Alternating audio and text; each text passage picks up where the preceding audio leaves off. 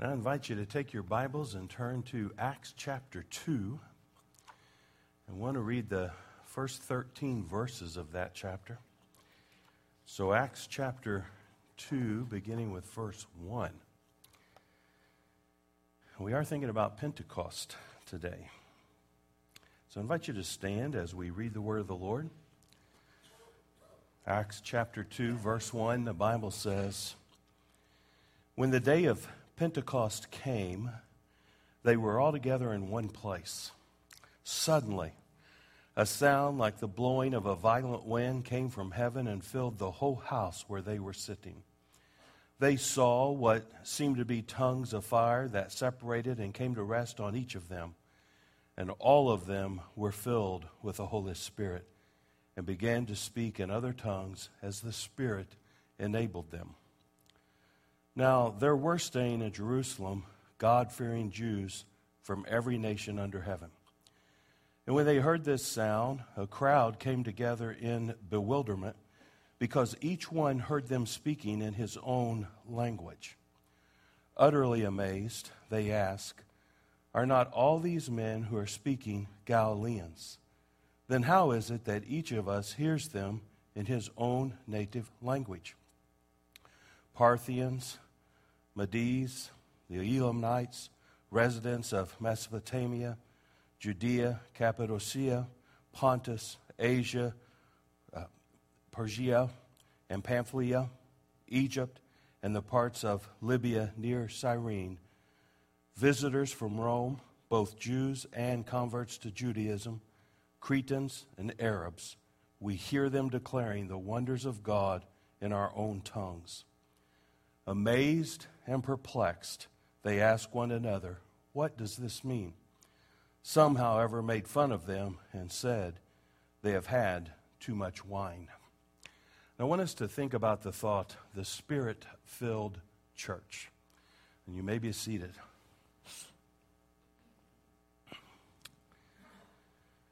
Several years ago, when we were pastoring in southern Indiana, our youth group at the church was given tickets to an Indiana Pacers game. Now, it was at Market Square Arena then, so that tells you how long ago it's really been. But on the appointed day, we loaded up about 10 to 12 youth, and we drove to Indianapolis. Now, I'm going to confess something this morning, and for some of you, it's going to sound like heresy, but I'm not a sports person, pretty much.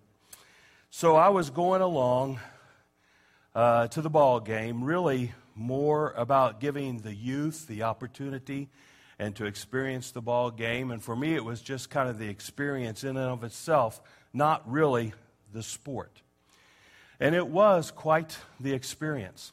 We walked into that arena, and I was somewhat mesmerized by it all. Kind of the ambiance of the arena, the excitement of the crowds, the sense of thrill and expectation in the air. But all of that paled to the opening ceremony. The opening ceremony started, like most, with announcements and the singing of the Star-Spangled Banner and the introduction of the starting lineup. But then, it was a moment to remember when the Pacers mascot began to come into the arena. You see, the music began to blare with these words, "Ladies and gentlemen, welcome to the main event." And the music, "Let's get ready to rumble," began to blare. And from the rafters, Boomer began to kind of like rappel through air to come down to the court. And there he was, and the crowds went hysterical. And I don't think I'll ever forget that moment. It seemed to be an uncontrollable sense of excitement and energy and enthusiasm. And when it all died down, the ball game was getting ready to start. But I wondered if maybe to some degree that what was happening there was just a glimpse of what might have been happening in Jerusalem on the day of Pentecost. You see, the believers had gone back to Jerusalem and gathered in the upper room to tarry. And They had just come from the ascension. They were waiting there. They elected a replacement for Judas, which was Matthias. And I think in their minds, they were probably thinking, what now? I suspect they were asking questions. What's going to happen? When is it going to happen? There's no doubt that they remembered the promise of Jesus from John 14 when he said, but the advocate, the Holy Spirit, whom the Father will send in my name, will teach you all things and remind you of everything I have said to you. When was that going to happen? And then I think the words during the ascension echoed in their minds, but you will receive power when the Holy Spirit comes on you, and you'll be my witnesses in Jerusalem and all Judea and Samaria and the ends of the earth. When's it going to happen? And I think echoing through their minds were those questions. What was going to happen? When was it going to happen? How was it going to happen? And suddenly it happened. The Bible says that suddenly, like the sound of a rushing mighty wind from heaven, it came, it filled the whole house where they were sitting. They saw tongues of fire come down and separate and rest upon each of them. And the Bible says they were all filled with the Holy Spirit. In that very moment, they were empowered, they were equipped, they were enabled, that they would be able to live out the Christ whom they knew and the Christ whom they professed. And in that moment, they were filled with power that enabled them with a boldness that they would go out and they would be the witnesses that Jesus told them they would be. And for all practical purposes, the early church was in formation. In that moment, when the Holy Spirit came upon them and they were filled with power, they became the church. And I thought about that, and I thought about the idea that it's the Holy Spirit that empowers the church to be the church. And there's some great truths in this passage that I think we need to grasp onto as a holy people and as a church. So the first thing is simply this: the believers were all together in one place. The believers were all together in one place. It's important, I think, for us to conceptualize what that really means. Physically, they were together in one place. We know that. We know they were in the upper room. We know that they had gone there after the ascension to tarry, and it was the original 11, Matthias, the brothers of Jesus, Mary, other men and women, about 120, the Bible tells us. And there they were physically together, waiting to see what God was going to do. But it would be easy for us to miss this truth, that they were also together in spirit. They were there not just physically, but they were there with one heart, one mind, and one spirit. We read throughout the early parts of Acts as we read about the church. Acts 2 says all the believers were together and had everything in common. Acts chapter 4 says to us all the believers were one in heart and mind. And what this suggests to us is that the believers weren't just gathered there physically, but they were gathered there in unity. They were gathered there with one heart, one mind, one spirit, that they could focus on what God wanted to do in and through them. They had a common purpose, they had a common vision, and they had common goals. And they were there to see what God was going to do in their midst to enable them to be the church that He was bringing into formation. I believe this morning that that's an important truth for the church today. Believers, you, me, we need to be together in one place. And I think that does mean physically, that we need to come together for corporate worship. We need to get together for discipleship. we need to fellowship one with another. We need to be with other believers. I think there's a reason that the writer of Hebrews said, let us hold unswervingly to the hope we profess, for he who promised is faithful. And it goes on to say, and let us consider how we may spur one another on to love and good deeds, not giving up meeting together as some are in the habit of doing, but encouraging one another, and all the more as we see the day approaching. It kind of gives us the purpose of the church to spur one another on in love and good deeds and not forsake meeting together, because we really do need to be encouraging one another. And so the value of corporate worship and discipleship and fellowship comes through in the scripture, that we need to do that in our lives. But the other piece of this is that we need to be together, one in spirit and in unity and in attitude and heart and love. And we need to come together with a common purpose and a common vision and a common goals, without the factions and the divisions and the cliques that so easily develop in the church. And we need to be focused on the person of the Spirit of God at work in our lives and what He wants to do. We're living in a day and age that we call postmodern. We live in a postmodern era. And our postmodern culture has taught us that corporate worship is optional. Postmodernity tells us that there are many pathways to God. And I can choose to know God and worship God and honor God any way I want to. And consequently, we live in a day when people who call themselves believers seldom, if ever, attend corporate worship or participate in discipleship or enjoy the fellowship of believers, because postmodernity has taught us that we can do it a different way. We can do it our way, and we really don't need the church. Well, that's not true. That's not what the Bible tells us. The Bible tells us that the disciples were together in one place, one spirit, one heart, one attitude, waiting with a sense of expectation about what God was going to do in their midst.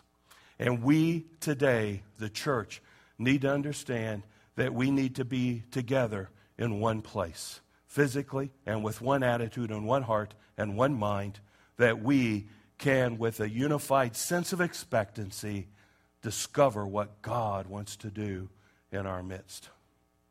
Now, second truth in this passage is that the believers were filled with the Holy Spirit. That's what the whole Scripture is about, in a way. But Pentecost happened, and the Holy Spirit was poured out upon those believers. And in that instantaneous moment, the Bible says they were filled with the Holy Spirit. It happened. God came upon them in a real and a wonderful way. And He sent the advocate, the comforter, the counselor, the one that He told them He was going to send them, who would not only remind them of everything that they have been taught, but would teach them the things that they needed to know to honor Him with their lives. And He would fill them with power, equipping them and enabling them to be this church that He was bringing into fruition. And He filled them with a boldness that enabled them to be witnesses of the kingdom of God. And what happened in this moment is God gave the believers not only the credential, but the courage to be the church. He filled them with the Holy Spirit. And the truth for us this morning is simply this, that God still pours out His Holy Spirit on believers today. He still does it. And we may not feel wind and we may not see tongues of fire, but we can take confidence in the fact that for believers who will receive it, God still pours out His Holy Spirit. And He fills our hearts and our lives with His life-changing power, and He gives us what we need. He equips us and He enables us to live the Christian life that we want to profess. As believers, it's hard for us to do that if we're not filled with the Holy Spirit. As much as we love God, we still wrestle with our humanity. But God, when He fills us with the Holy Spirit, gives us the power and equips us, enables us to live the kind of life that He wants us to live. And then He puts within us a boldness to make claims about Christ and to talk about Christ and to live Christ and be Christ to those around us. And the truth of the gospel this morning is that for every believer who's willing to completely surrender to God and welcome the Holy Spirit into their lives, He will fill their hearts and their lives with the Holy Spirit. And what needs to happen in the church is her people need to be filled with the Holy Spirit. God's presence is here. Where 2 or 3 are gathered, He is in the midst. But what He wants to do is to work in the hearts and lives of the individuals who are part of the corporate worship and a part of the discipleship and a part of the fellowship. He wants to fill their hearts with power so that He can use them to be the church. And here's the truth. When that happens, lives are transformed. And when lives are transformed, it transforms churches. And transformed churches transform communities. But it begins in the heart and the life of an individual who is willing to be filled with the Holy Spirit. If the church is going to be the church that God has called us to be, we must be filled with the Holy Spirit. A third truth in this passage, and it goes all the way to the 13th verse. The believers were accused of being under the influence. All right, think about that for a moment. But when the believers were filled with the Holy Spirit, God did something dynamic in their life. And the next thing we read that happens is they went out and they started to evangelize the city. They were told they'd be witnesses in Jerusalem, Judea, Samaria, the othermost parts of the earth. And here they were in Jerusalem. The Holy Spirit came. It was during a time of the Jewish feast of Pentecost, where they had come together to celebrate the first fruits of the harvest. And there were people in Jerusalem from all over the regions speaking all kinds of dialects. And so here was this massive group of people in Jerusalem for this feast of Pentecost. And God came, and the disciples, those 120, they went out and they began to proclaim Christ. And the Bible says that the people heard them in their own language. So rather, all of those disciples learned a new language just by the infilling the presence of the Holy Spirit, or where people were hearing it as God was interpreting it them for them. However it happened, people heard the gospel of Jesus Christ in their own language. And they were bewildered. They were taken back by it. They couldn't make sense out of it, because how could all of these Galileans be speaking all of these different languages, or how could we be hearing in our own language from these Galileans? But they heard the gospel of Jesus Christ. And the Bible says that some of them made fun of the believers and said they had too much wine. These folks been in that upper room just tilting the bottle. They've had too much wine, and they don't know what they're talking about. They don't know what they're doing. And we didn't read it, but later in the book of Acts, the Bible says that Peter got up before the people and he said to them, "These people are not drunk as you think they are." And I think he told them about the Holy Spirit, and he preached to them about repentance. And the Bible says later in chapter 2 that on that day, about 3,000 were added to their number. Think about it. The Holy Spirit comes upon those believers and empowers them to do what they do. And they go out and they begin to talk about the gospel of Jesus Christ. And God used that to win about 3,000 people that day. 3,000 people gave their hearts and lives to Christ. You see, when believers in the church are filled with the Holy Spirit, God will use them. That's the truth. And God empowers us to live out the Christ we profess.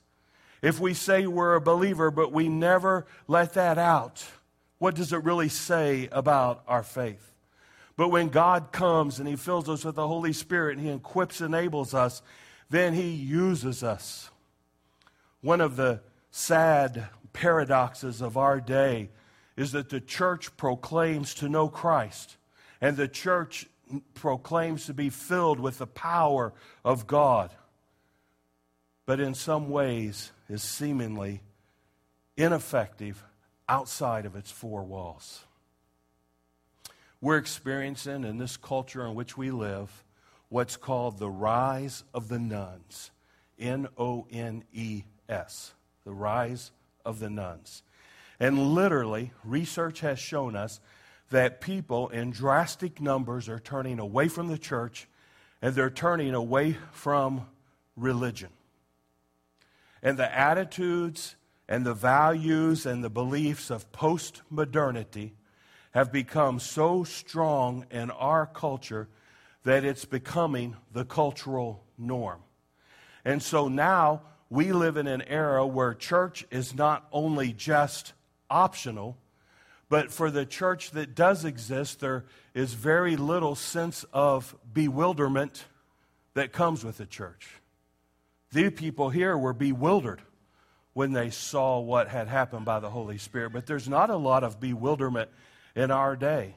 And to make matters worse, some people say the church is out of date, old-fashioned, behind the times, not relevant. And people look at the church and they say, I don't need the church anymore. But the truth is, they do, and we need to continue being the church. And we as the church, even though people may mock us a little bit, need to take heart. Jesus said, blessed are you when people insult you, and when people persecute you, and say falsely all kinds of evil against you because of me. And even though the world, in its postmodern worldview, and the idea that people look at the church and say, it's no longer relevant, it's no longer important. It is. And they're going to say those things. But Jesus said, blessed are you when that happens, because what you have is the power of the Holy Spirit to go out and be Christ and change the world. And so regardless of what people think, say, or do, we need to be a Spirit-filled people that God can use to transform the world. The truth is, we need to be under the influence. That's probably something you never thought you'd hear a preacher say, right? Well, I'm not talking about worldly influences or the toxicity of vices and ideologies. I'm talking about the influence of the Holy Spirit. And we need to be equipped, and we need to be enabled to live faithfully and be empowered to let God do what He wants to do through us. And it's only when we do that that we can be the church that God has called us to be. So this Spirit-filled church, the believers were together in one place. The believers were filled with the Holy Spirit. And the believers were accused of being under the influence. And they were the Holy Spirit. Pentecost was the main event. It was the main event in Jerusalem that day. And the church that was born on the day of Pentecost is still the church today. It still is. And we are that church. And we need to be so filled with the Holy Spirit that we're willing to take bold actions and make bold claims for the cause of Christ, even if the world looks at us and says they're under the influence. They're crazy. They're out of date. They're behind the times. It doesn't matter what the world says, because we're called as the church to stand firm, to stand strong, and to stand tall for Jesus Christ. And we need the Holy Spirit to do that. And we need the Holy Spirit personally in our lives to fill us, and then collectively as the church, God uses that to change the world. We need to be a Spirit-filled church. So our praise...